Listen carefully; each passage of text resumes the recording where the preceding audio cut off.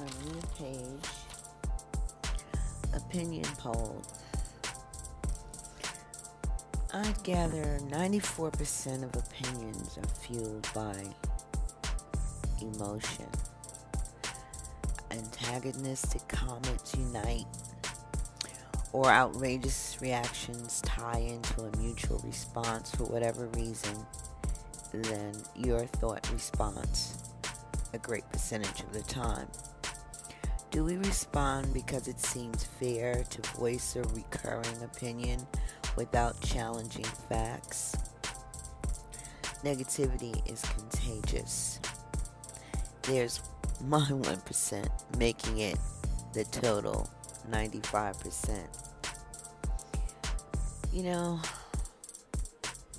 I guess me saying what I'm saying right now could be viewed as negative.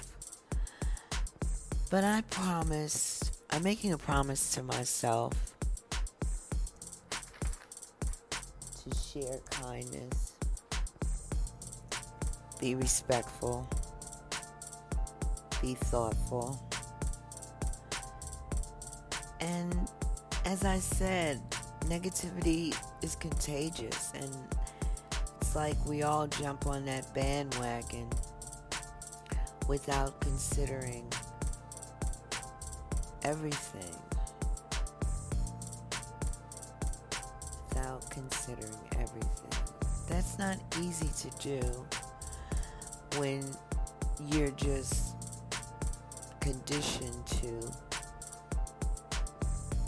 saying something negative. We're attracted to that. If it's cloudy, I hope it doesn't rain. We need rain. Oh, it's too hot. But I thought you were cold. So we're always going after those,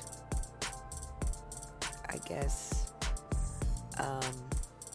adverse reactions to something, or trying to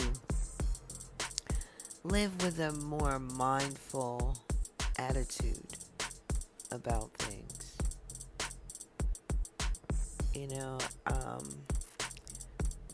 We don't relate stress unless we know that there's something we consider to be bothering us. But everything that we invite into our life has an effect in one way or another. So knowing